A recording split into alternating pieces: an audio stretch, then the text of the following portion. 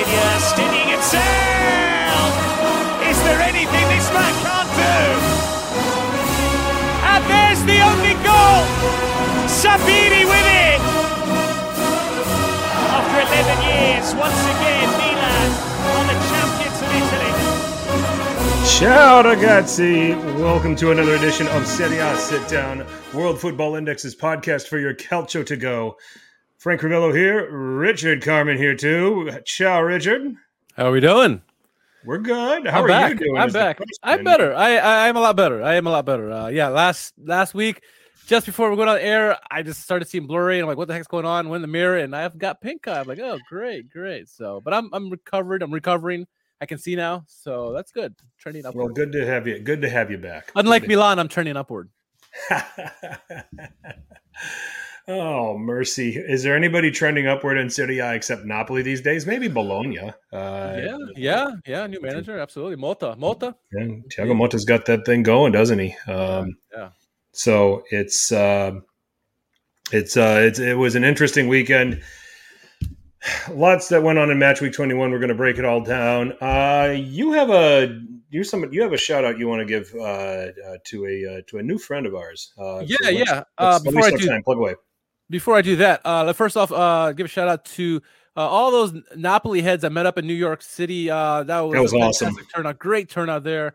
Yeah. Our friends, the Napoli Rant, and a bunch of other podcasts that we know and people that we know that follow Napoli, they were all there. It was awesome to see. Also, all the Milan clubs meet up in Boston for the Paramount Plus showing today. That was awesome to see as well. But my main shout out is going to be for Alfredo. He runs Azzurri TV on YouTube. Go give him a like, go give him a subscribe. Puts up some good content. He just started out, but he put out some missing some transfers that happened that maybe went under the radar of most people. We covered them all here, but we missed one of the one that he covered, but we covered some of the other ones. Yeah, Eldor, who went from Roma to Spezia. We didn't get that one, but we got Tovan to Udinese, Ilic to Torino, and as well Brecalo to Fiorentina. But yeah, check him out. Puts great content out. So shout out to Alfredo. But yeah, that's my shout outs for today, Frank. Okay, well, cool. I want to give a shout out to Martino Puccio for coming in last minute relief last week while Richard was down for the count. So and helped. I thought we had a very good exchanging of ideas and conversation with some of the things that are going on in Serie A at the time last week. George is in the house. Anthony's in the house. Please drop in the chat. What are you drinking tonight? That's what we want to know.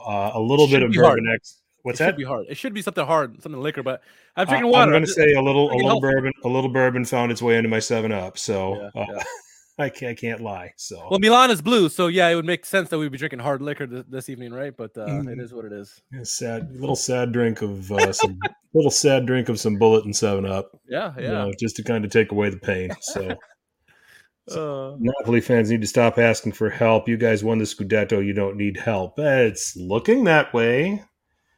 Yeah. I'm going to ask Louis van Gaal if things are still mathematically possible. You got to get him to say mathematically first. But first step. Oh, man. So we're just trying to find a little bit of humor in everything that went on with our day today. You all know that Richard and I are Milanisti, but we will be objective about what went down in the Milan derby that took place, Richard. 1-0 to Inter. Where do you want to start this conversation? I mean, well, let me drop a bomb first. So, in my opinion, this derby, which usually has ups and downs throughout the years, probably the last 10 years, more downs than ups. I thought, and this is my opinion only, that this derby was the worst game of the day and arguably the worst game of the weekend. I won't fight you on that. And then as it goes with derbies, it might have been one of the worst derbies it might have been one of the worst Milan derbies of the last 10 years. I think there was certainly from a loss perspective.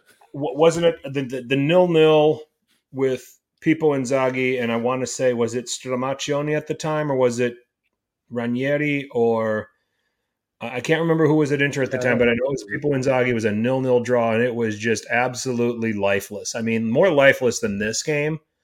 Gattuso, he was in one of those too, really bad, where he was a manager. Gattuso lost a lot of derbies. I don't even think he won one. Yeah, no. Which, by the way, Valencia sacked him. Yeah, early last week, and some people were saying, "Yeah, Gattuso's available." And they're like, "Yeah, we're good." I mean, and they're done that.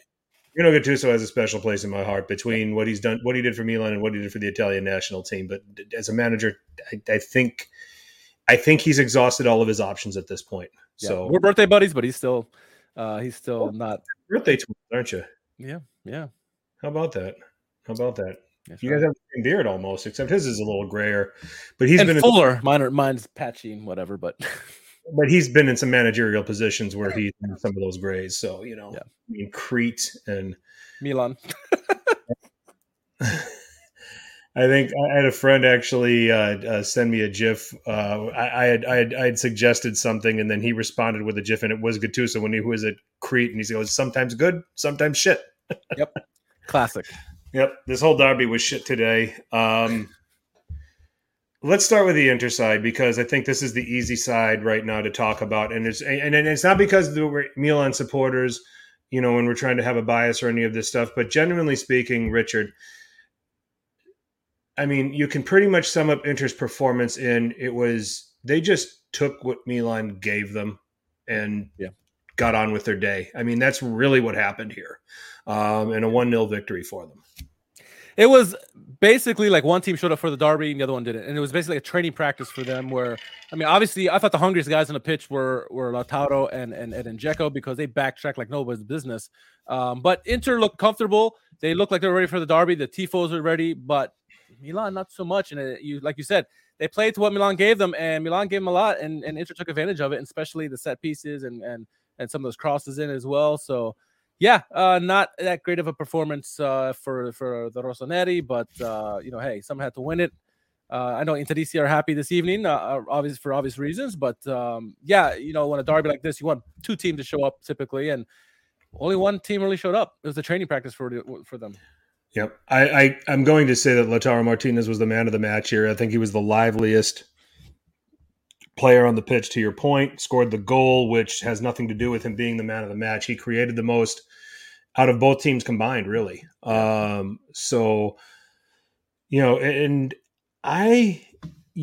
the thing with Lautaro Martinez, and here's the gripe that I've always had about him. In game environments like this for a long time, and Inter fans can agree with me or can't agree with me, whatever.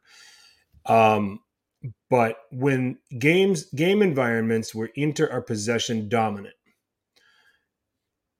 it has long been a struggle for Lautaro, in my opinion. Okay, when the spaces tighten up and the chances are a little more, it just seems like the chances are there. There's more. The chances are in abundance for him, and he overthinks it. And balls go over the bar, they go wide, and he's not as sharp as he normally is. I think I've seen over the last couple of games between this and the Cremonese game, I'm seeing a shift in that. Okay, and that you can trust him, in those moments, and he's starting to get more clinical. He's starting to finish more. He's starting to become a more dangerous striker in those environments. I always loved him when Inter have to counter.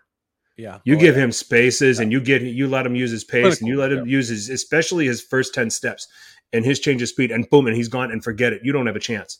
But when for a long time here, when things tightened up in games where Inter had more of the ball, it was harder for him. Okay, but I think I've seen some sample here in these last couple games now. This one, and then Cremonese, because let's face it, Cremonese didn't want the ball either. Yeah. And Lautaro won.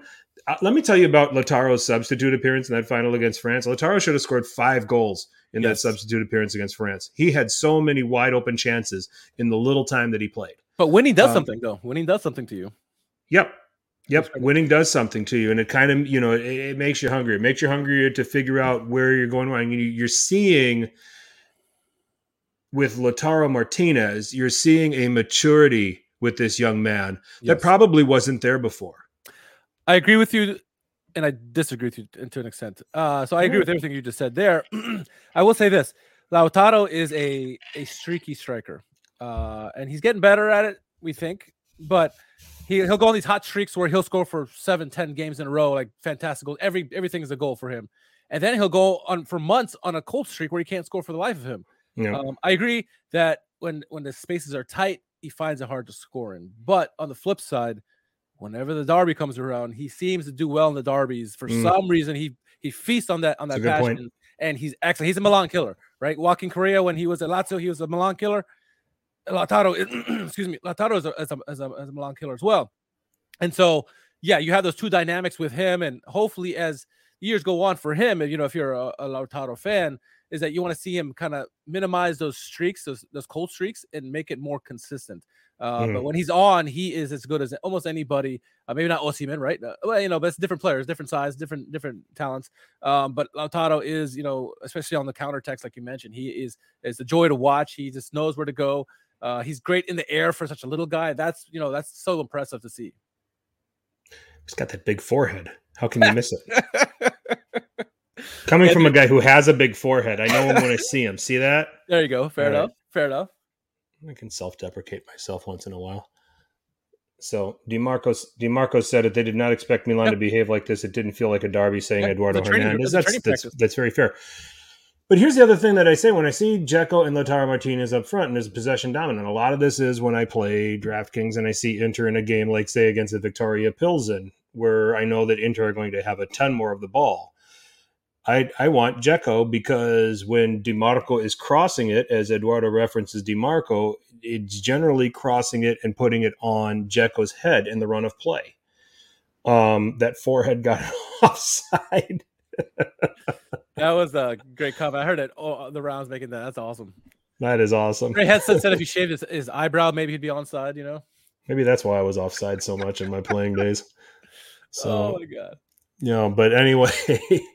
the goal. Okay, I think. Okay, look, first of all, let's fragment this piece by piece. Okay, I think Milan's defensive setup was fine. There was man marking. I just want to know who was supposed to be on Dzeko in particular, and I thought it was Giroud from what I thought, and then Giroud just went to go chase somebody else. But I think it was smart box running by Inter, okay, and in particular Dzeko, because Kjaer's man marking Lautaro. Yep. And if you go back and you look at it, Dzeko just subtly screens Kjaer off of Lautaro and gives Lautaro room to head it.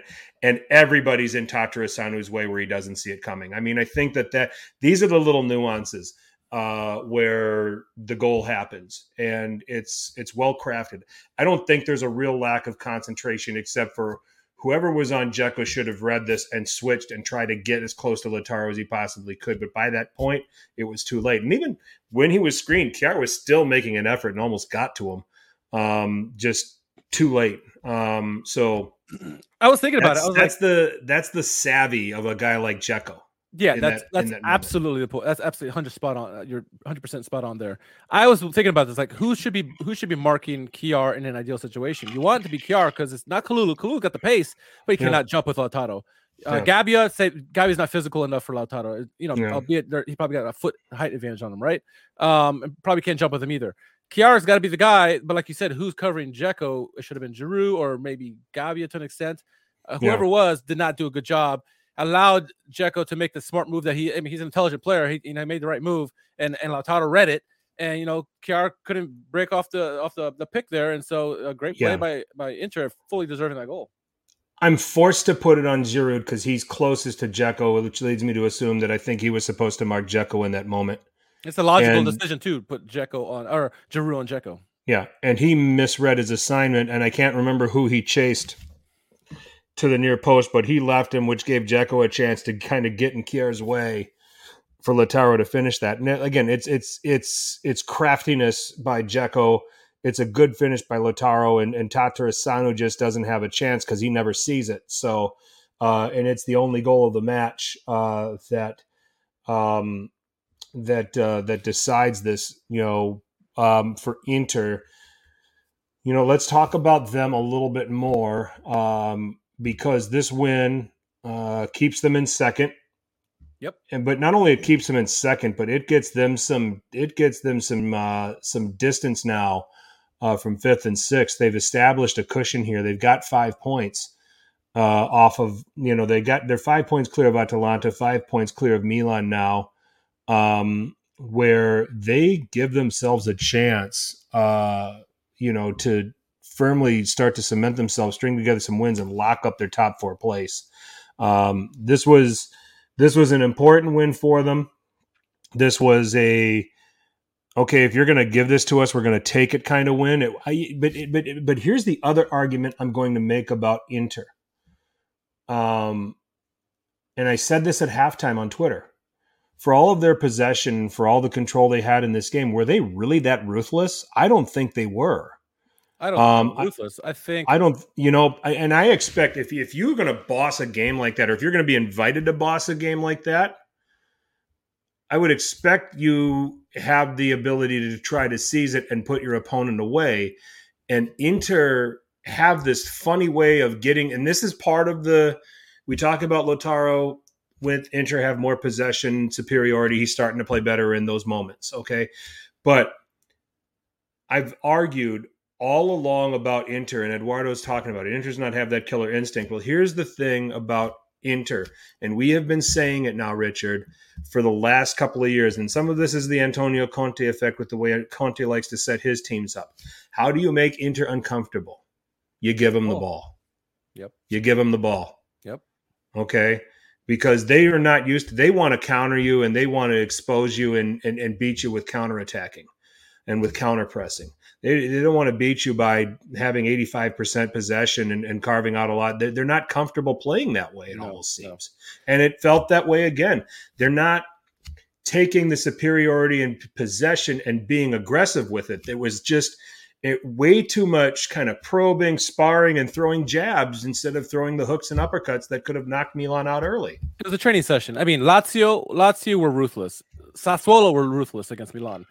Inter, not so much. I thought they were efficient because they really didn't tire themselves out. Lautaro and Dzeko, they certainly did because they were backtracking and getting the ball back.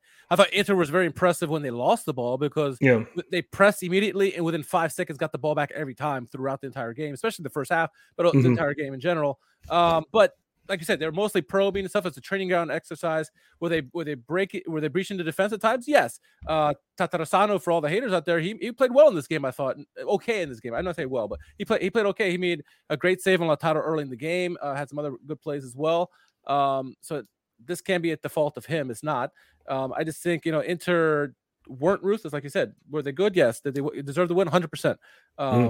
They probably should have won by 3 goals, but the point is, they didn't get those goals, but it was still comfortable. They weren't threatened at all in this game. Yeah. Now you put them in games where they counter, or if you're trying to press them and fail, they're going to destroy you.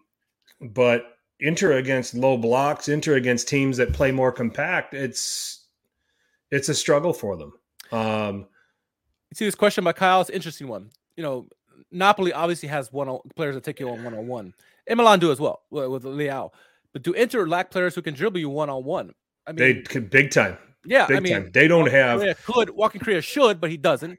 Lautaro doesn't. Dzeko doesn't. I mean, Dumfries doesn't. I mean, there's not a single take on artist on that team. No midfielder does. I mean, there's no take on artist, like you said. Your best 1v1 winner is Lukaku when he's fit and on, but it's with Lukaku, it's more of a physicality, and muscling a guy off the ball to open up space and finish. It's not tricky dribbling.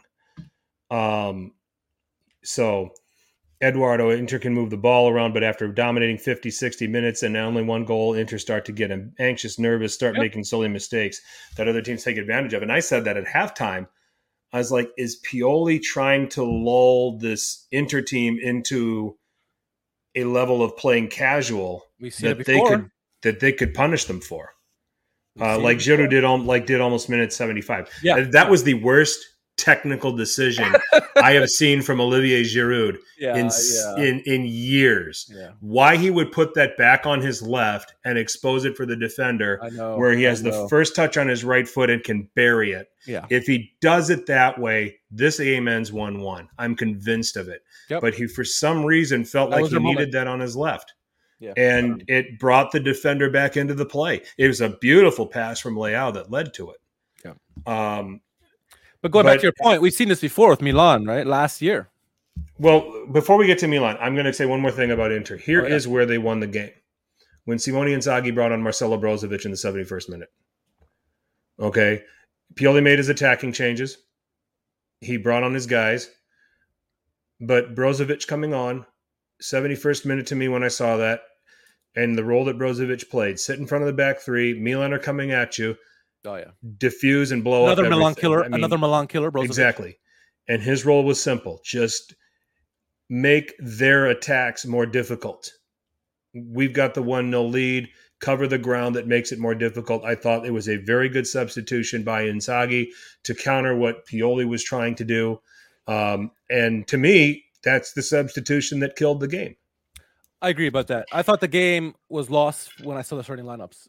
One, the personnel that they used. Two, the 3-5-2.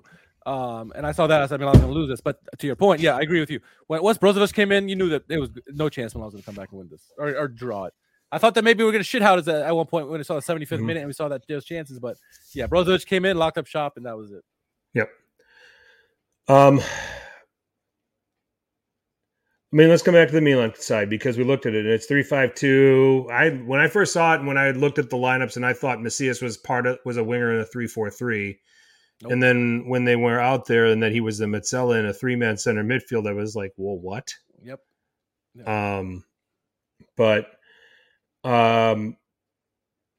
So when I saw the 3-4-3, I thought, all right, I thought this was 3-4-3, and I said, Milan are going to take their chances with pressing them because they have been successful when they pressed Inter's back three in the past and when they've pressed Çalhanoğlu into mistakes. Yep. But they didn't do that. To your point, it was Macias playing as a Metzela, which, you play 3-5-2, you drop him in, and you just help him just clog up passing lanes. And okay, look. What have we been saying in Milan? We got our friends Milan. Bogs in my mind we didn't go 4-4-2. It gives the team more balance, especially as they have no jump in their game and no confidence.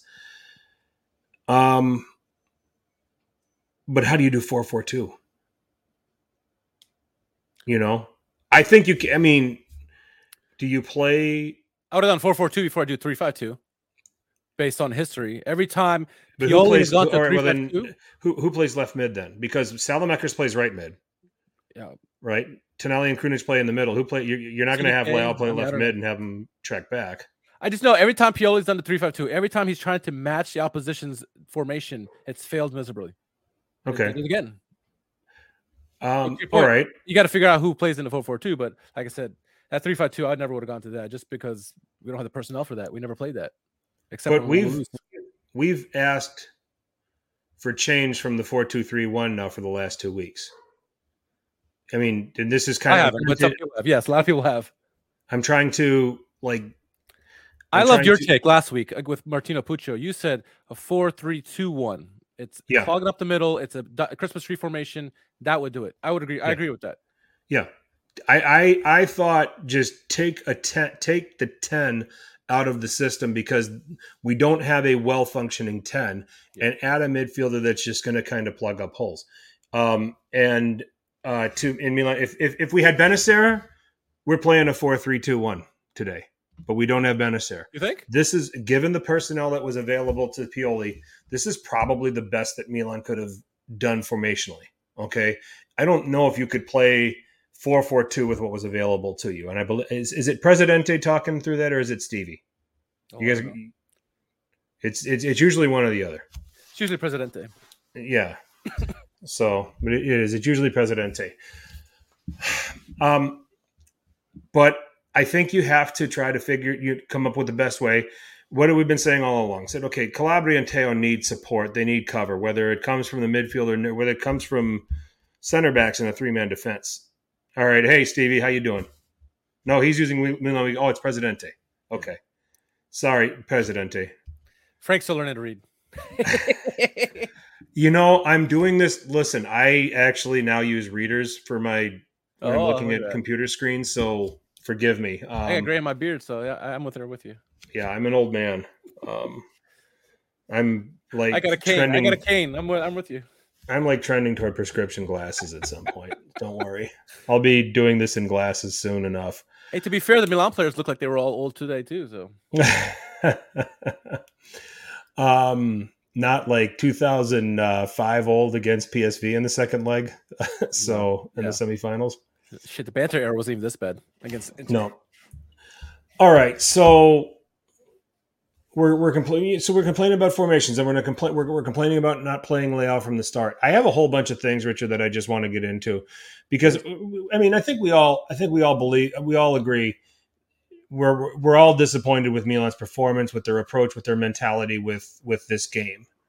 Okay, and with this 1-0 defeat. I don't think we need to beat. You don't need to come to this podcast to get beaten to death. Time to get sponsored by Warby Parker. Nobody likes a smartass. How's Cagliari doing?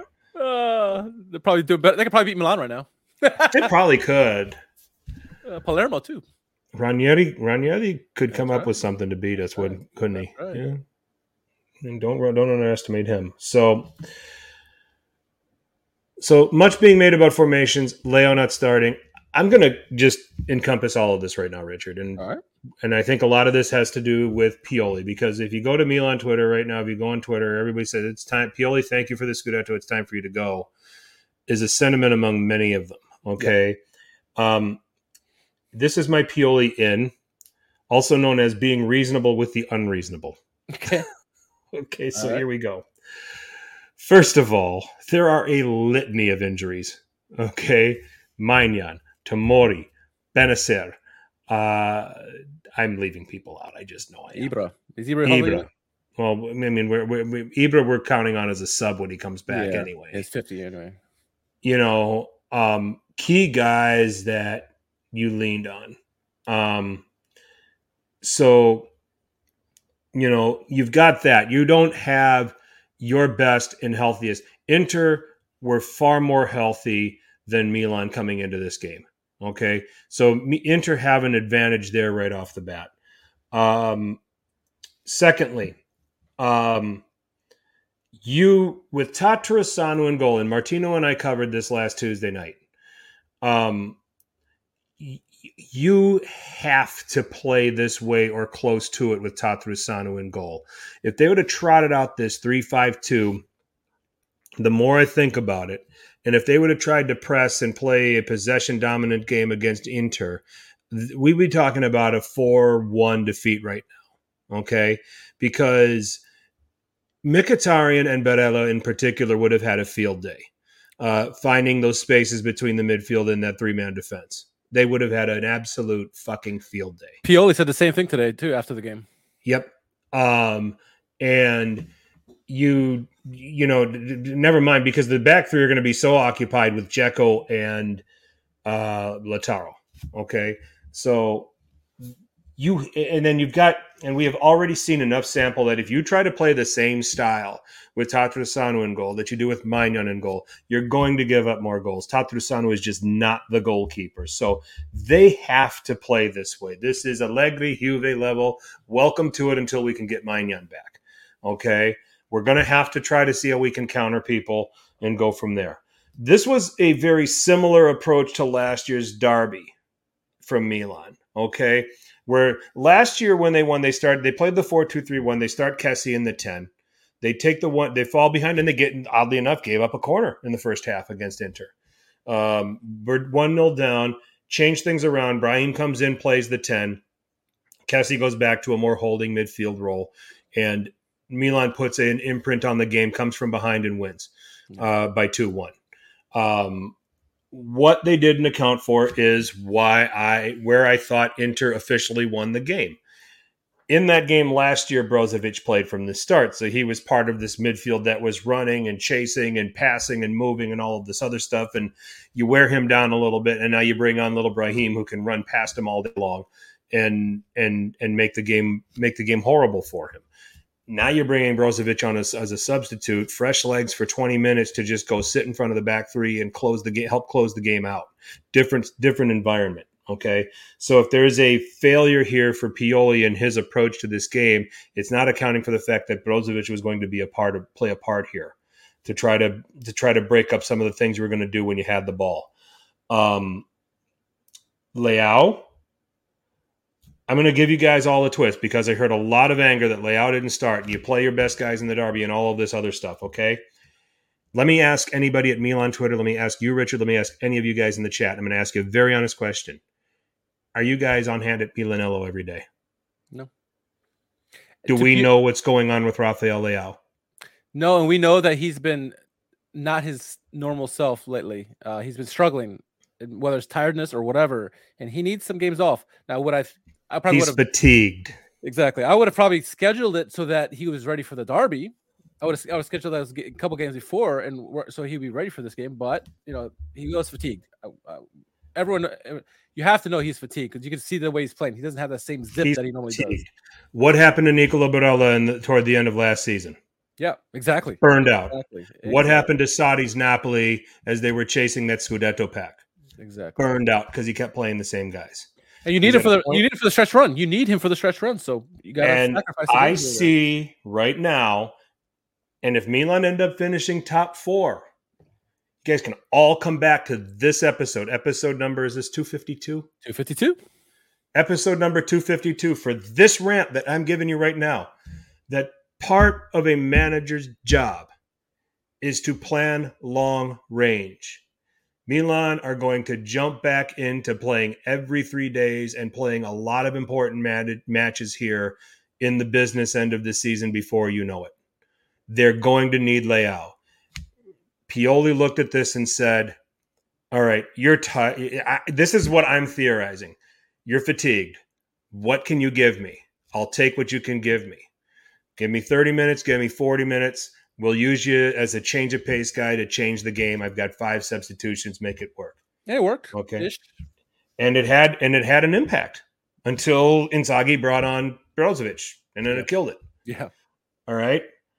So there's some long-range thinking going on here by Pioli as part of the problem. And I'm not making excuses. I'm laying out what I think is realistically going on here with why Leao didn't start, why he was brought on as a substitute, why Milan are playing the way they are right now in this derby. And guess what? They're going to probably play this way going forward for a while. As long as Tatrasanu's in goal, this is how they're going to play. Yeah. And until they can get guys back like Benacer and Tomori, this is how they're going to play. You notice Cialanoglu and company going after Tatarasanu on the corners because they know what kind of goalkeeper they got, so they kept going for it a couple times. Right, like at least 3-4 times they went for it. Right. I agree with you about 17 league games left. 17 league games left, and as it stands right now, let's just assume Lazio wins tomorrow. They're still only 3 points out of 4th place, despite all the disasters that are going on. And 5 behind Inter. Yep, and 5 behind Inter. It's not bad. Part of a manager's responsibility is to do long-range planning. And some of this is your star player has been playing a lot. We've seen a lot. And Eduardo's making a very good point. Fans want to win the derby. They want the city's bragging rights. I totally understand it, okay? I'm just making a case for what I see Pioli trying to do here. I'm making a case for what I saw him trying to do in the game, where it was like, all right, we're going to have to absorb and find our way to a goal. And they didn't find their way to the goal. Yeah. And then finally, the last underlying reason I had for Pioli in, and I'm going to repeat what I said Tuesday night with Martino. There is no one that's realistic that we can get that's worthwhile. No one. 100%. I don't want the cheap short-term thrill. Oh, great. We finished top 4 with this guy who's really not that good. Watch the start of next season when we're in 13th after 10 games. Right? Because it happens way more than the alternative where you think you found the guy that's just going to lead you to winning every year. Yeah. So that's my full layout about apologizing for Pioli. I am definitely not a Pioli out guy. I'm definitely keep Pioli. I think ride Pioli, ride the ship for the rest of the season for sure, and then see what you got. And I agree. Manager's job is to think long term. My problem with Pioli is he's stubborn. Right, the team is flat. The team is obviously flat. They're injured. No depth at the moment. Players like Leao, obviously, like fatigue. Team is just not performing the way they're supposed to be playing. And then Pioli's stubborn. He doesn't change anything. This game he obviously did, but he hasn't been changing anybody. He hasn't been giving some guys like Frank an opportunity. De Ketelaere's had a little bit of time here and there. Malik Chow hasn't got much of the opportunity. There's a lot of guys they could, just give him a run out, see what they can do. Yeah. Nothing's been working. That's my problem with Pioli. He's like, he's just being stubborn and doing the same thing over and over again. And finally, today he changed it. It didn't work, but he changed it finally. And that's he changed the system. He didn't really change the guys, though. Correct. That's my thing. He's not changing the guys. He keeps the same guys who are not performing, hoping that they're going to come out of it. And sometimes it works, but it's obviously not working. Change those guys up, and maybe you get something else. I like the insertion of Divock Origi because it's something different. He scored a goal last week. Maybe you sit Giroud, or you probably don't sit Giroud in this kind of game, but there's other players you can put in there that changed it up because you put the same bodies over and over again. They're going through the motions, the flat motion where no one on the team on the pitch is doing the pick me up and let's go get them. No one's doing that. Mm-hmm. That's my issue. Yeah, I think Vranckx deserves a try. I think that, but again, but you're also in a derby, and who has experience in a Milan derby, Oskar Vranckx or Rade Krunic? And he has sample with Rade Krunic that he's comfortable with. At least he is. I mean, the rest of us might not be. Yeah. And that wasn't even Krunic's best position either. No. He's utility. He can do anything, but yeah, I mean, he's deputizing in certain positions to try to keep this afloat for Milan. So, but and then Presidente's nailing it. How many years have we been complaining about a lack of stability? We have stability now, and most are not happy with it. I'm with you. Some different players need to get an opportunity now. Okay, I mean, the worst thing you're doing for Charles de Ketelaere is keeping him on the bench and not giving him run. Right. Okay. The only way, and we said this last week, the best thing you can do for that boy is to play him. Yeah. And let him work through it. Part of the crisis of confidence is you're not giving him the opportunities. You keep going to Brahim Diaz, who you may not have back next year. You want him at $22 million? What's that? So do you want him at $22 million? No, I'm not paying $22 million for Brahim Diaz. That money can be better invested somewhere else. Yeah. Right-sided player, for example.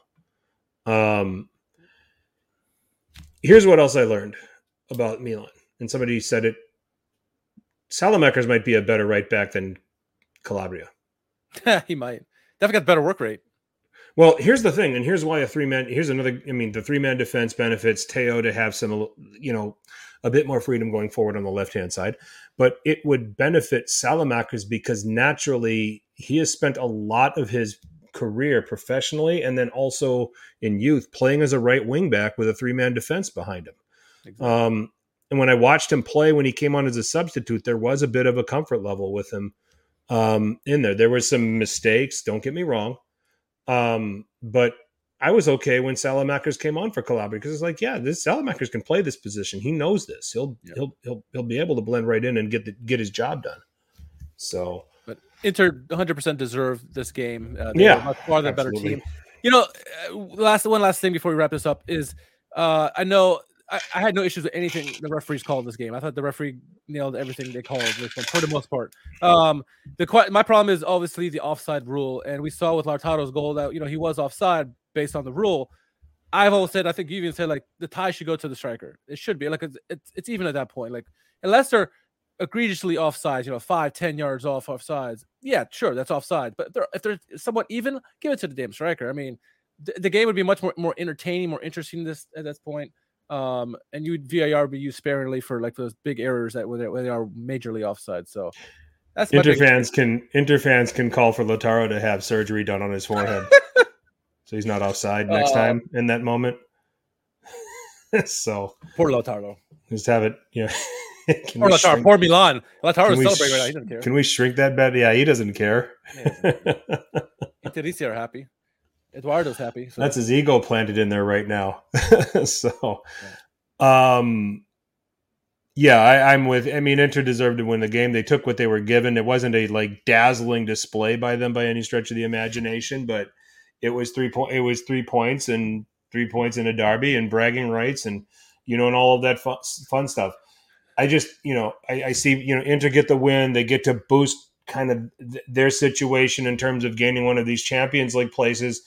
I just look at Milan right now, and I just kind of look at, I think it almost feels like the Milan camp are okay with punting this game in the process of fixing their issues for the balance of the season to get themselves in a position to still finish top 4. But to Eduardo's point, this is a derby. Maybe this is not the game you punt, but it is what it is. Yeah, but man, if they would have gone out in that same system they've been playing they would have gotten thrashed. Oh, for sure, I agree. So I've gotten no problem with the approach. I fully accept, and I accept Pioli's comments after the game. I think his one flaw was probably not accounting for the fact that Brozovic was there on the bench and was going to play a role here. To cancel things out. And this game was so important for Inter because it's not like they were like flying high. They were struggling also. We talked about this to Alex a couple weeks ago. It was like Inter has been struggling lately, and they've been going ups and downs. And so this game was going to be a big boost for them. And going forward, hopefully they can start getting some runs together. Like you said, create some separation between second and third. And see if they can catch Napoli. Right now they're the forerunners who think that if anyone's going to catch them, it'll have to be Inter because they're the closest. Yeah. I mean, Milan have some issues that they have to fix and work through, and the derby just came at a bad time for them. Really, is this Inzaghi's first win in the derby?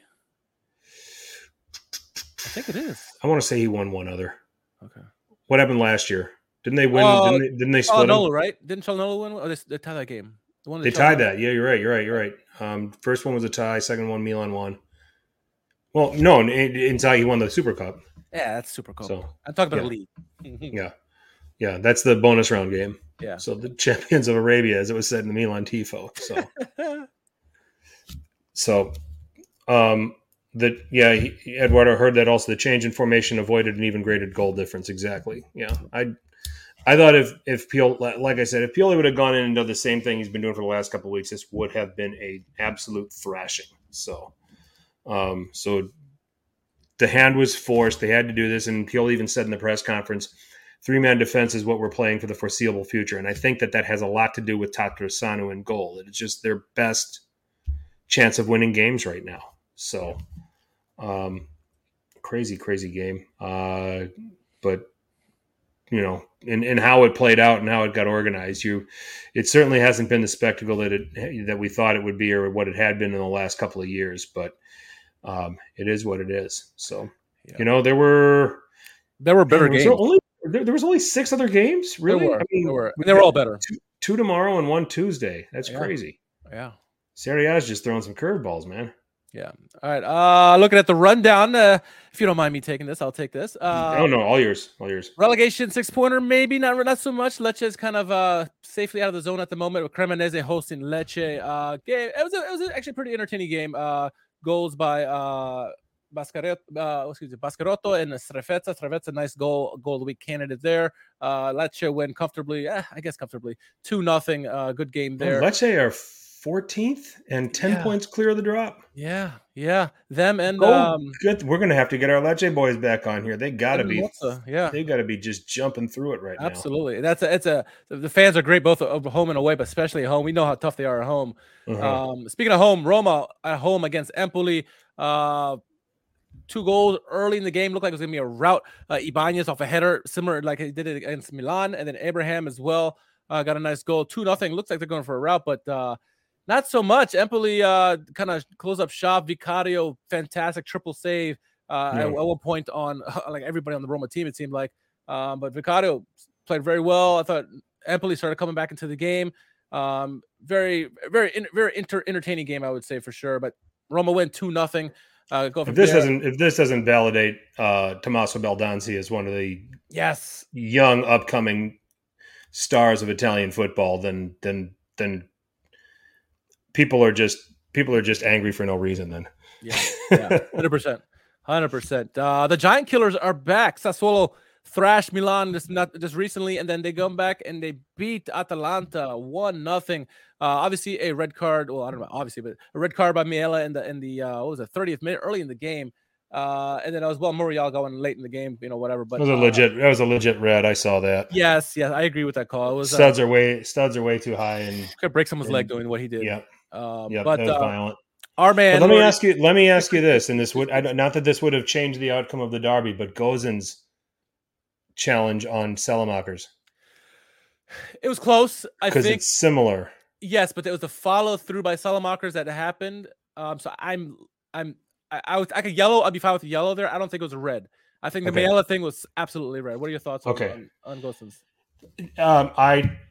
It was the first thing that came to my mind was the Mayela tackle when that happened. Yeah, I think it felt similar, but different situations, but similar. Yes, I agree. Yeah, it felt similar, but apparently the referees didn't think it was even worth looking at. So yeah, and they know more than me. So, but our man Loriente got a goal in the 56th minute, 55th minute, 56th minute, whatever. Mm-hmm. But such a good game.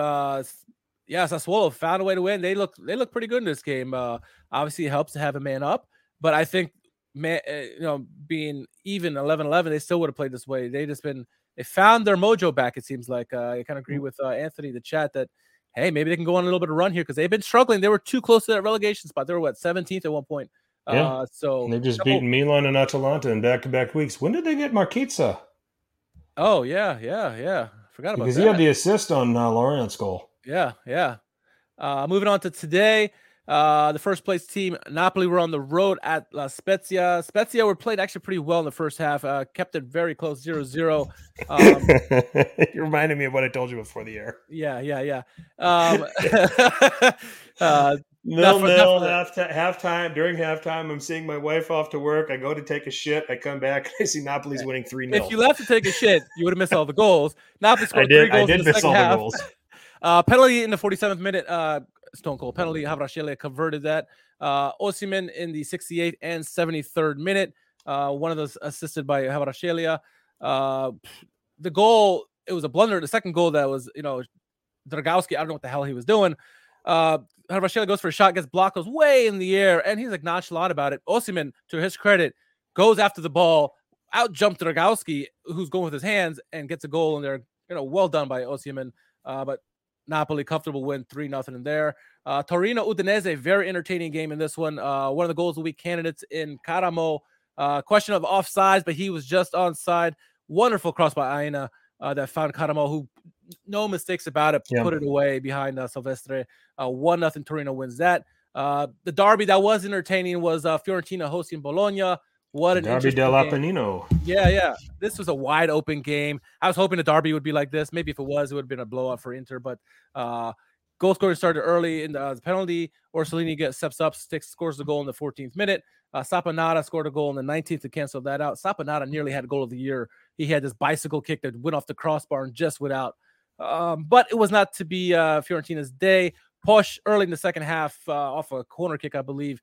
If I remember correctly, it was a free kick. Either way, scores the goal. That's all Bologna would need. Bologna win on the road. Bologna, Thiago Motta, they're finding their way. They're up to 9th now. This is the Bologna we thought we would have seen for years now. They got the talent. They just didn't have whatever it was. And they finally got under Motta. And Motta, look out. He keeps this up. He might be in the nomination for Manager of the Year. He won't get Manager of the Year, but he'll be in the nomination if he keeps this up. Man, I'll tell you what. Stefan Posch knows how to score goals from the right back position, doesn't he? That's back-to-back weeks. He's got 4 on the season. He came over from Bundesliga. What team was he with? I don't recall. Was he with one of the teams that went down? And then Bologna picked him up. It escapes me because I remember him playing in Bundesliga a couple of years ago. Yeah, I don't remember. So you got a couple games tomorrow: Verona, Lazio, and Monza, Sampdoria, and then as well on Tuesday you got Salernitana and Juventus. This is bothering me. I'm going to look this up. Hoffenheim. Kyle says Hoffenheim. That is Hoffenheim. Yes, thank you, Kyle. You are right. All right. So, what of this match week you want to talk about? This is a good match week. Outside of the well, I'll jump into the games that are going to happen tomorrow and Tuesday real quick. We've got Hellas Verona hosting Lazio. Lazio, I mean, it's worth watching a little bit only because, Hellas Verona unbeaten in 4 out of the last 5. That loss did come to Inter, and 2 of the wins were Cremonese and Lecce. The draws were Torino and Udinese, and then Lazio, maybe a little bit of a different proposition away than they are at home. We have talked about that, so it's a worthwhile watch.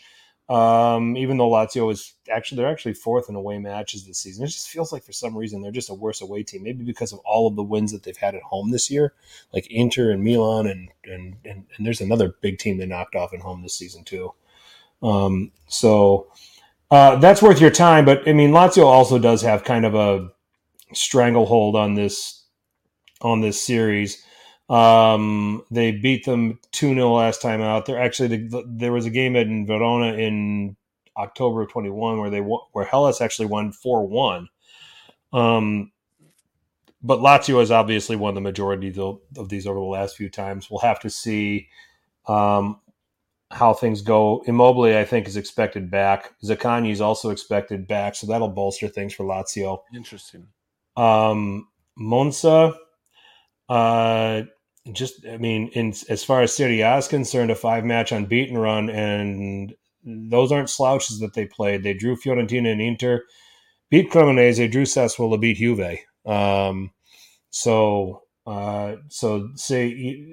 lost to Juve in the cup, but it's coming together for them. Sampdoria, what have we said about them? Just, playing better under Stankovic, just not getting the results, and, kind of going back and forth with Vito Doria this week. And he said that the team just needs to shut it down and go to Serie B and start getting some finances under control and things like that, and try to figure out how they can regroup themselves. I wonder if Berlusconi ever followed through with his promise that he would give his team a bus full of hookers if they beat one of the big three, and they beat Juventus twice now this season. So, just curious. Bunga bunga party. Yeah, he's gonna have to have 2 bunga bunga parties, then, isn't he? Yeah, a weekend. So, but a win for Monza puts them in 10th, past Empoli. And puts them a point behind Bologna and Udinese, and 2 behind Torino, which right now with the points deduction for Juve, Monza is a thing for the Conference League. Wow. Who knew? Yeah, I said they'd be mid-table. I didn't think they'd be better than that. But, no. I mean, with the players that they've got, you can't rule it out. So, and then Juventus will travel to Salernitana on Tuesday. It's almost a relegation 6-pointer. It's actually kind of a mid-table scrum, if you will, because of this points penalty for Juve. Juve has not won a game since handed that penalty, by the way, except for the cup games. They're advancing in the cup. They beat Monza in the cup, right? Was it Monza they beat? Who they beat? Yeah, they beat Monza. Yeah. Okay. Salernitana just had a big win against Lecce, but they've had some really tough matches of late that have kind of led to their losing run. Milan, Atalanta, Napoli, chief among them. They had a draw with Torino in there. And then you look at Juve. Logic says Juve wins this game, but I think there's enough in Salernitana's locker to give them some trouble. Especially with the way Juve's conceding goals of late too. If you read the rumors, if you believe the rumors that Vlahovic and Chiesa are back in the starting lineup, that should be a boost, certainly for them, but for Juventus as well on the offensive side, don't you think? Chiesa? Yeah. Oh, sure. As long as he's not playing wing back. What's that? As long as he's not playing wing back like Allegri. He probably will. So he probably will. That's where Allegri will put him. It's just they boggle the mind. The talent's there, even with some of the guys they don't have or whatever. But I think Juve may legitimately just want to do enough in the league and then put their eggs in the Coppa Italia basket to maybe qualify, which would qualify them for the Europa, or put their eggs in the Europa basket, which winning that would put them in the Champions League. So imagine the scenes. You could see that playing out. It's kind of wild. But those are 3 games that are, enough for you to, if you're at work and you can get Paramount Plus on your computer, definitely recommend. So, but let's come back to the games that actually were played. Yeah, this Fiorentina Bologna game was amazing. Lots of chances from both sides. To your point, good play from Gonzalez, good play from Jovic. Amrabat went back to his best.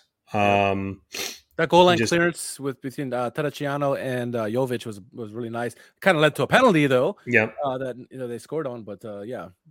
Overall. Yeah. So those were the Fiorentina players that did well. Riccardo Orsolini has really, man, he's exploded the last few weeks. But he's always had this ability, and and it's just like, and here's the thing: I think you're seeing Motta just turn him loose and say, "You're our guy. Everything we want to run things through you."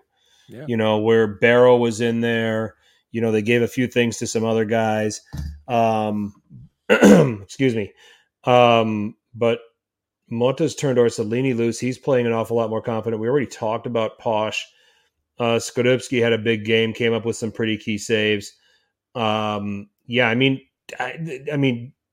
if there was a game that you could have said, all right, this game's a draw, and I'm not disappointed that there wasn't a winner because both teams played well. Right. This is it. But Bologna found the extra goal that Fiorentina couldn't. So. And Orsolini makes sense too because Moussa Berra is the better player overall, I would say. But I think Orsolini has a passion. Every time he scores or assists, he's with the crowd. He's pumping them up. And as he goes, the team seems to go. And they just follow his passion. And so it makes sense. They let him loose and let him, kind of pull the strings and run the show. And they're feeding off his energy. And I think that's a wise move by Thiago Motta. Mm-hmm.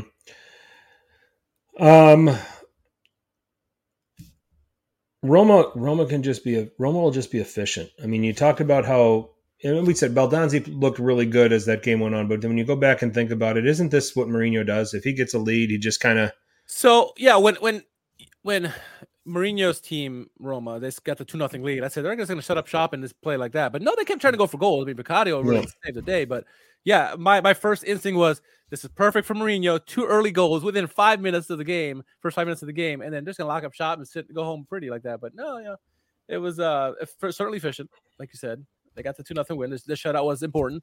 But yeah, it was just they kept trying to go for goals. It's good to see from Mourinho.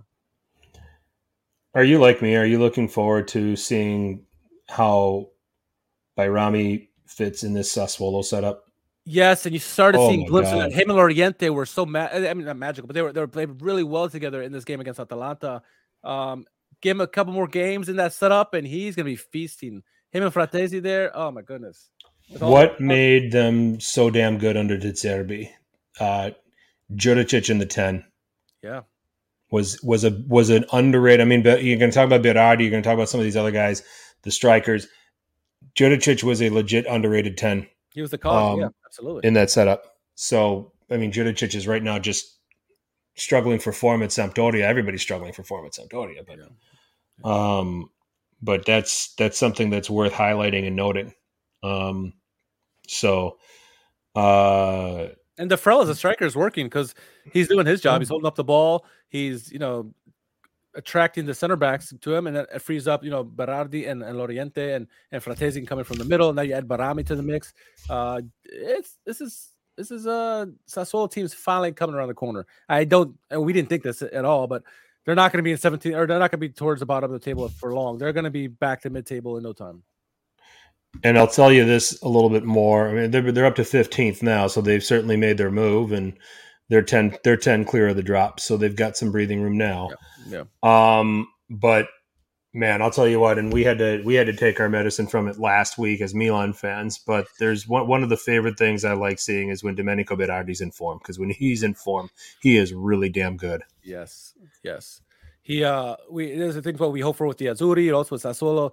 When he's on, it's just like he has his other gear. He can get the goals because he has a great left foot. He can also shoot with the right. His assists, his vision is so wonderful. He can find anybody on the pitch, it seems like. And he doesn't seem like the fastest guy, but whenever he has the ball and he's on form, he just seems to go through people, whether it's one-on-one or beat him with pace somehow. He's a scary player. He's just inconsistent. If he could be more consistent, this is probably why he never made that big move. Because yes, he has some really great days, but then when he's off, you're like, where is he? He's missing. But yeah, to your point, when he's on, he's on. I mean, he's hard to stop. Set the value at Victor Osimhen. I said 100. I said to Premier League teams 180 million this morning. Yeah, I mean 150 million minimum. Yeah, I said 180. Yeah, no, that's fair. That's fair. And at this point, At this point, if he gets to 20 goals or, Napoli win the Scudetto, it'll probably be 200 plus. Mm-hmm. We kind of jumped for joy about Lecce a little bit earlier. I think we covered everybody here at this point. Yeah. So yeah. Spezia, the likeliest team of those above the drop to get tugged into this bottom three at the expense of one of these three teams if one of these three get out. Yeah, I think so. I mean, Salernitana is doing just enough. I think they got some of the nice pieces that came here that'll help them out in the long run. Obviously, with David Nicola back from his brief hiatus. But I think Hellas, if they can find a way to pull some, get a run going and get out. If it's up to me and it's between Hellas and Spezia, I'm gonna go Hellas. I am just because there's more talent at Hellas at the moment. But yeah, Spezia, don't look now. They always find a way to stay in the league, though. They always find a way. But they're the most likely. They are. Well, they better start scoring. They've got 1 goal in their last 5 games.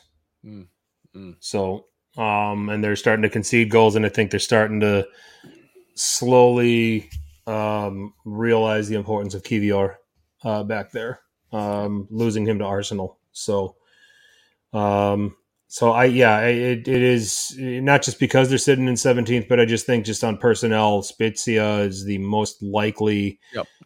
That's sitting safe right now, but could be facing the drop. And I think it would be at the expense of Verona. I still won't rule out Sampdoria just yet.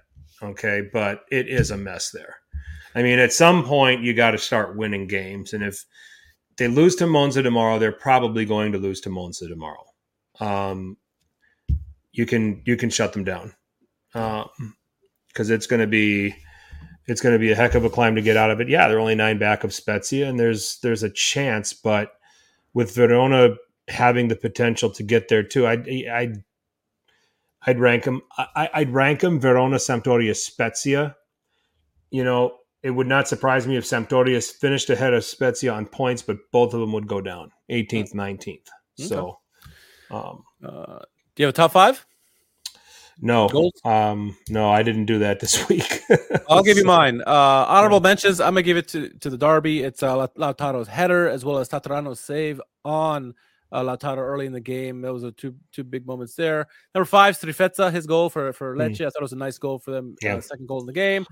Loriente's goal against Atalanta. Really nice goal. Really well taken.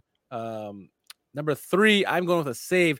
Terracciano and Jovic goal line clearance. Yes, it came at the expense of a Barak handball right after, but great save by those two players there. Caramo's goal. Love the pass by Aina. I love the finish by Caramo. That's number 2 for me. And number 1 is Vicario. Triple save. How do you not give it to this guy? I mean, unreal the saves that he made in that Roma game. But the triple save, I don't know if I've ever seen a triple save like that. I've seen plenty of doubles. I've seen triples with other players involved, but just one person? That's hard. Where does he find work next? I mean, rumors have always been Napoli, right? And now what's that? Rumors have always been like I've heard Napoli. But with the way Medic's playing, all of a sudden, it's hard to. And Lazio, they got Provedel, so that's probably not an option there. That's a good question. I mean, it depends if anybody leaves. I mean, it could be Roma. Rui Patricio has been around for a while. He's regressed a little bit this season too. Yeah, that's not a bad shout. I mean, Vicario is a good goalkeeper, so he needs to be at a top team for sure. Musso, maybe Atalanta move on from Musso, but I don't know. Atalanta tend to keep some of these players. Musso's been pretty good this year. Last year was bad, but this year a little bit better. So I don't know. We'll see. He'll probably start off as a backup somewhere, but he needs to go to top team. He does. If I'm looking at the top team, the traditional top teams, I'm with Kyle. I think it's Roma. Roma's probably the likeliest if they finally get to a point where Patricio's getting up there, and let's bring a younger guy in that can get it done. But I mean, maybe Vicario's better than Rui Patricio right now, anyway. So he could be. So I think that's the likeliest destination of all the good. I'd hate to see him leave, which kind of is a nice segue into the conversation of. What's your take on the Mercato and the lack of activity with Italy and why? I mean, England went nuts with all the money. Chelsea went nuts. Well, Chelsea England, in particular, yeah. I heard I heard Nesta talking about it. I think Patrick Kendrick shared it videos on Yeah, I saw that too. And he was talking about, got to start at the grassroots with the coaching, and I agree to an extent, but it doesn't solve the money issue. Yeah, you got to pay your coaches more, but the big thing is the Mercato was so quiet for most of the leagues is because there's money and people are still, coming out of COVID. They were hit hard, and there's not much funds revenue coming in. On the flip side, a boatload of money is going to the English Premier League, and that's why so a team that gets promoted from the Championship, I think, gets more money than the Champions League winner, which is ridiculous, and that's all because of TV money. I'm not hating the Premier League because they were smart with their TV deals. They got the excellent deal that helps all their team. It's a Super League, no doubt about it, and they're hogging up all the talent, but that's what you got to do. And my blame is all these other leagues who are not finding ways like the EPL. Maybe the English language is the what can sell it maybe more. I don't know, but you can find a way to get a package with announcers for all these leagues. They already have English commentators in all these leagues. Find packages. Maybe Serie A or someone's got to go out to and steal the guy from England and try to get them to work that in England, because Serie A's TV revenue stream is just terrible. The deals are horrific. I mean, we've seen what they do with ESPN Plus and Paramount Plus. They've done well with those two locations the last couple of years. But it's nothing like the money the EPL are getting. And until we talk about this financial fair play, and everyone's going to look at Chelsea because they spent like $400 trillion this January alone. But, financial fair play is about not spending too much money because like PSGs and Man Cities of the world. It should also be that there's equity amongst the top leagues, that they all have similar amounts of money, that they're all making this kind of money. And again, it's not to take away credit from the EPL because they did their job. They did their job with the TV deals. They got their money. It's these other leagues need to step up if it's possible. I don't know. I don't even know if it's even possible that, if they had someone of the same level at the EPL that they could bring in the TV revenue. I don't know. Again, it could be the English language thing. I don't know. But that's the big discrepancy at the moment. And people keep talking about financial fair play, and it's not a level playing field when you have teams that make the 20th place team in EPL, coming in with $25 million, 25 million euros or right. And Serie A, Milan probably has 20 million to spend it. Juventus and Napoli, they maybe have 50 million at best. So it's not fair. It's not fair. And I don't know how you solve it. I think the grassroots a way, it's an idea, but you need to bring in more money, more revenue somehow. I think this just continues. I think you just have to continue to. Well, first of all, I mean, what have we been saying forever? And we said, I think Martino touched on it last week. I mean, only Sassuolo, Udinese, and Juventus own their stadium. All the Premier League teams, I think, own their stadiums. Serie A will never get more than what they are getting for TV rights, especially abroad. Exactly. I mean, and that's part of the problem. The English Premier League have done such a great job, and some of this was brought up by Martino last week too. They took advantage of some of the advances that were out there to promote their brand that Serie A, Bundesliga, to an extent La Liga, except for Real Madrid and Barcelona, failed to capitalize on. The social media aspects, website promoting, and things like that, doing some of the marketing just beyond the traditional stuff. They got such a head start on that. They got such a head start on so many other things. They own their stadiums, the TV deals are through the roof, that they just were able to advance their brand so far that the rest of Europe is playing catch up. And that's the thing. There's some big markets like in India, China, obviously anywhere in Asia. Indonesia is a huge market as well. Yeah, there's a lot of big markets that maybe you can't sell it to the English-speaking people, but the rest of the world, give them an opportunity, and maybe you can find the deals there. Maybe the money will have to be there somewhere. And you go to maybe find a way to working with China, because there's been nibbles here, right here and there. That we had I think a big game that was in China a few years ago between I think Juventus and Inter or somebody Inter and Milan or something like that. They dabbled in it, but they got to go all in and really sell themselves there because, frankly, that's what the EPL did. That's why they have all this money. And I agree, it's gonna be hard to compare with the two, but you got to find a way to get some more money, man, somehow. Exactly. But until then, how do you combat it? Well, you get ass kickers for scouts that are finding the guys that the rest of the clubs aren't finding. You get you know,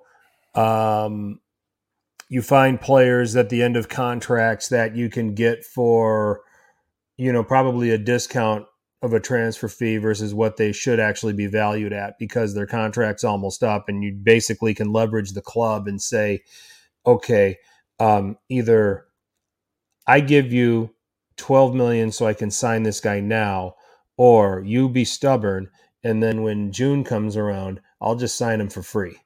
It's basically what Maldini's at the end of your contract. What's that?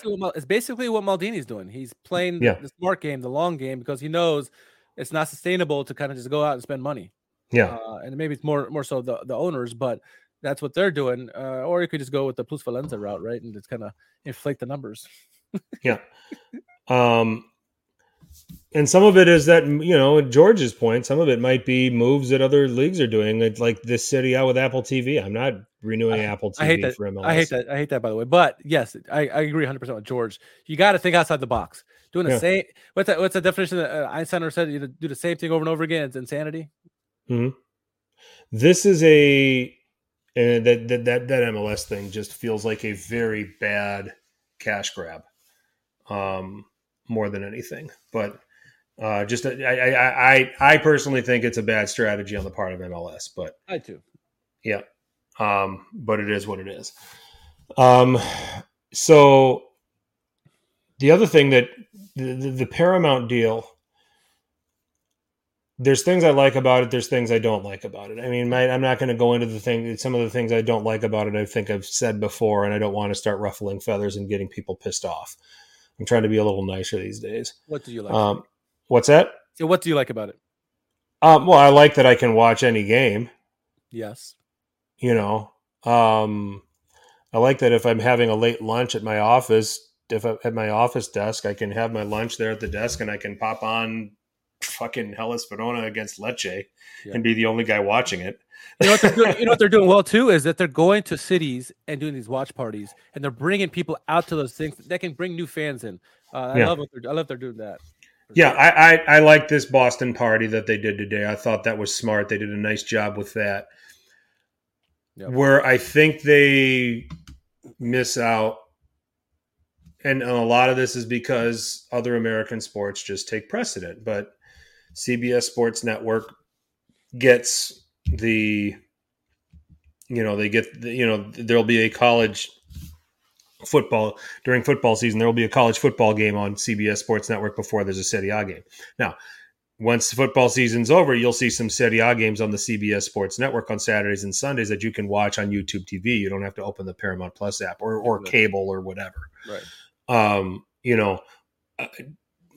Occasionally would be nice to see a Serie A game find its way on the mother station CBS, but then you're fighting with PGA golf, you're fighting with NCAA, March Madness, and all of the other things that the mother station has huge contracts with.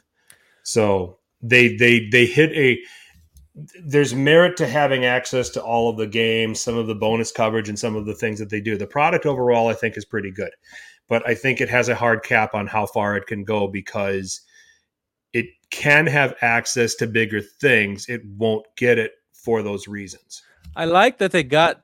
I'm not gonna say they. I'm gonna give them the credit, but Serie A's got now headquarters in New York City now. They didn't have that before. So part of that with the way that Paramount Plus and CBS are doing this thing, it's a bonus for the league. So baby steps, but we need to think outside the box to get the kind of money that the EPL gets. If you want to challenge them, we need to get more money.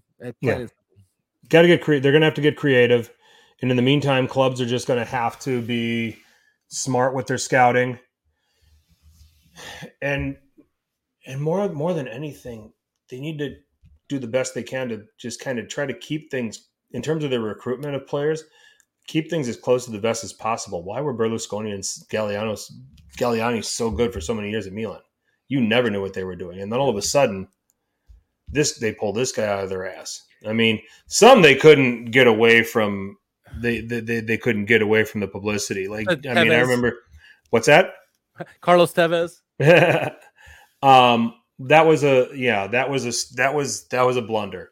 But I'm talking about George Weah. It was public knowledge that George Weah was going to leave PSG for Milan. Andrei Shevchenko when he joined Milan. It wasn't like the George Weah signing. It was more of a people didn't catch on to it until it had already gotten steam and was almost a done deal. Like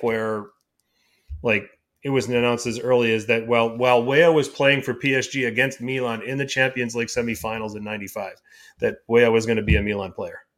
So. And I think same thing too with Escobar before he was going to move from Colombia to Milan, before he passed away. But I mean, people knew about that. Best left back in the world, basically, and left back, right back, whatever position he played. Would you believe it if I told you that this is the second Andres Escobar reference I've heard today in one day? In one day, that's pretty good. Yeah, pretty good. My mom asked me about it from '94. Nice. Who was the Colombian player that? And I don't need to. Yeah, everybody knows what happened. So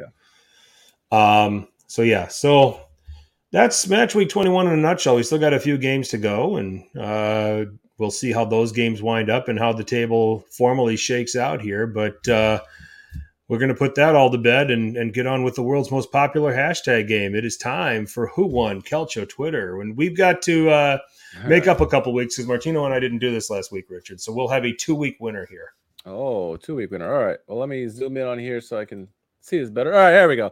Starting things off, Uncle Sharma. And it's Pioli's usual complex tactical master plan isn't working today. And it's Leao and Enchilada, right? That's what Nima always says. It's everyone just give the ball to Leao and we get a goal. Didn't work against Sassuolo. Didn't work against Lazio. Didn't work today against Inter. No, it didn't. Almost did, but Brozovic came in. All right. Our friend Nima Tavali got a nomination back on January 25th. Emotional video of Inter fans moving goodbye to Gagliardini. Oh, my gosh. I like this. That's leader in the clubhouse right there. Yeah, easy. Oh, that's great. That's great. Let's see what Apex is nominating here. All right. So the original tweet was Inter fans' reaction to the transfer news doesn't fill me with hope. And then he says, Gagliardini is a new Pirlo region. Trust me. He can't pass, run, shoot, cross, tackle, track back, defend, but he's pretty good. Nice. I like that one. I still think Nima's ahead. Okay, going to @GunnersCom. Arsenal are interested in Juventus winger Federico Chiesa. The forward is one of many players strongly linked where they move away from Turin following a probe into the club's previous transfer dealings. Chiesa could be available for as little as $20 million. What are you smoking to think he's going to be available for $20 million? Like, really? Yeah. Really? I think the hilarity in this is that these guys are actually serious. Yes, I know. Like, what the hell? Oh, anyway. All right. So, Mr. Giallorosa nominated this one. It's Maldini when a player costs more than $500,000. It's been a while since we've seen something from Statutos. Yeah. Oh, let's see here. Right. So, moving on, we've got Saturnian in the house with an entry. Milan players that have the same or more goals, assists than Zaniolo in Serie A this season. Balotore, Tatarusanu, Ketelare, Benacer, Pobega, Salamakers, Kalulu, Tomori, Origi, Rebic, Calabria, Macias, Krunic, etc. Milan should not go anywhere near $25 million for him. They didn't. Yeah, what a clusterfuck that it became, right? Oh my goodness. Yeah. Oh my goodness. Anyway, Kareem with this one. It says La Difesa de Milan. So Milan's defense in 2023. Everyone gets by. You get a goal. Everyone gets a goal. We got a contender. That one with Nima. We're gonna have to make a decision here. All right. Let's see. Bobby is replying to @Francescalcio. First of all, it was the Crazy Italian Pod, Crazy Italian Paul. Former Prime Minister Silvio Berlusconi promises to his Monza football players that in case they beat a big team like Juventus or Milan, he will bring them a bus full of hookers. And Francescalcio, Monza players right now. It's the GIF of Mazzarri. It's time. It's time, Silvio. We're collecting. Oh, that's one from Art Morelli. Art Morelli's back. Says, thanks for everything, Weston McKennie. Good luck at Leeds. It's the weekend. Yep. And he's wearing a Juventus jacket, too. It's even better. Oh, yep. That's great. All right. Another nomination. This is, let's see. Okay. This is from Gianni Darms @SauceGMP. me watching myself become an Inter fan. Like, no, don't do it. No. Oh, that's great from Interstellar. Is that what that's? Yeah. He's trying to stop himself from becoming one. I got it. That's funny. Let's see. Moving on. Napolinissimo. It's a January transfer window. Bayern, they got Cancelo. PSG, they got Ziyech. Spurs, they got Porro. Arsenal got Trossard. At Chelsea, 300 signings. Juve, minus 15 points deduction. Although PSG did not get Ziyech. That collapsed. It collapsed, did it? Okay. Yep. So, at Fino Alafine 282, it is the Massimiliano Allegri apology form. To Massimiliano Allegri from and date are blank, so you can fill that in. Reason for behavior, and here are your options. I am a Cristiano fanboy. I think this is FIFA career mode, not real life. I was blindly following the majority. I humbly apologize for doubting a great tactician, and I never will do it again. I do not appreciate greatness. I didn't want to watch defensive football, even if it meant losing. I was brainwashed. Your apology needs to be as loud as your disrespect was. Yeah. They're trying to turn it around. Yep. This one comes nominated by Rajat. It's Jose Mourinho. At Mir likes beer. So 13th place Juventus sets third place Lazio. Friends, this is what the Coppa Italia is all about. Struggling mid-table teams getting the chance to prove themselves against the biggest teams in Italy on a massive stage. This is what makes football so beautiful. But Get up to the mid-table team, Juventus. Oh my god. Oh, I remember that one. I saw that the other day. That was good. Okay. George with a cringeworthy entry. Juventus is the Serie A version of NFL's Whedon Boys, Dallas Cowboys. Oh, Vucinic. Vucinic running around without shorts on. That's great. Oh my goodness. All right. Original tweet was also we tweeted out Vicario with a triple save. Stop that, Vicario. Gillis 15 says he surpassed Tatarusano's 2023 save tally in like 3 seconds. Yes, he did. All right. Our good friend Art Morelli, Derby della Madonnina, February 5th, 2023, international and air conditioner. Those twins again. Who are they again? Yeah. The Island Boys or something? I don't know. Oh, that's right. Yeah. It's a fair, accurate description. Okay, moving on. Alessandro Bastoni, the great one. It's Juve relegated and Milan in the Conference League next season. I will love it, and I think I deserve it. And then finally, El Sayed out loud. End it now. Put in Bonera or Abate for the rest of the season. They might be available. What's his name? What's his name's over at Monza now? I can't use him. Gabri. I forget it. Anyway, I'm beyond myself. Winner. Who do you got? That's funny. I'm down to so I've got it down to 3 guys. All right. I've got Mir likes beer. Yeah. Nima. Yeah. That's mid-table. And where's the other guy? At Mirko_par99, Kareem. Which one did he do? Oh yeah, the defense. I've seen that. It's a good reuse of that video for Kareem. I like that. The events, the Nima one was funny, where shooting Gagliardini off, even though he's still here. We got to, Inter winning the derby today in the spirit of it. I think that's the winner. That's fine. Yeah, Interisi, they deserve it. They deserve some laughter after a wonderful win today. Still doesn't top that video with Rabiot trying to go to United.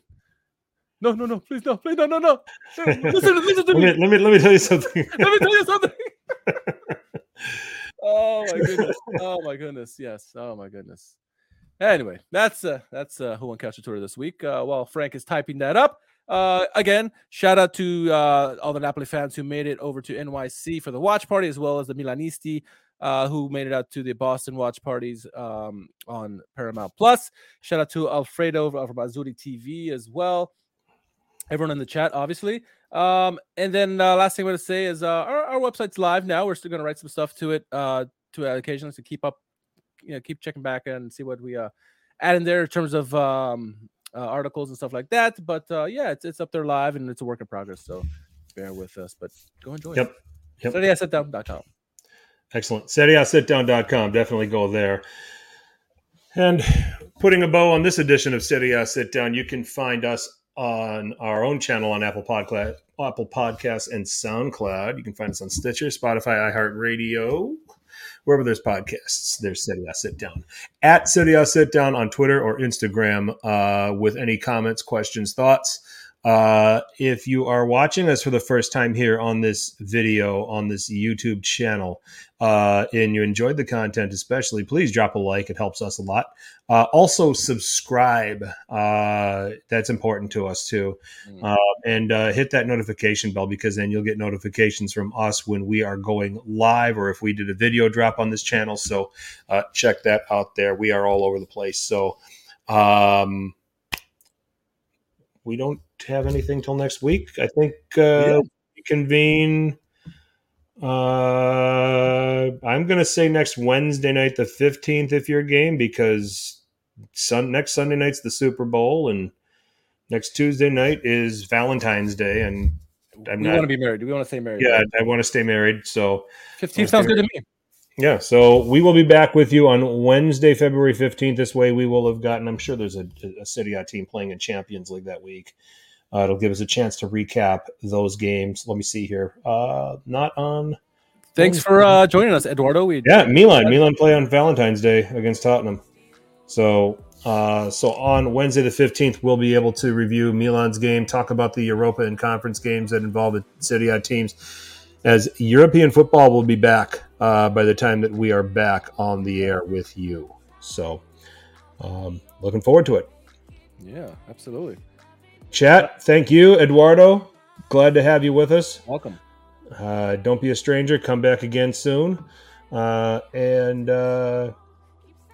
George has been a lifer, and George can tell you a lot of good things and a lot of bad things about us. He's an OG. He is an OG, that's for sure. So, but want to thank you all for taking the time to listen to us. For Richard, I am Frank. As always, tell your paisans about us. Ciao.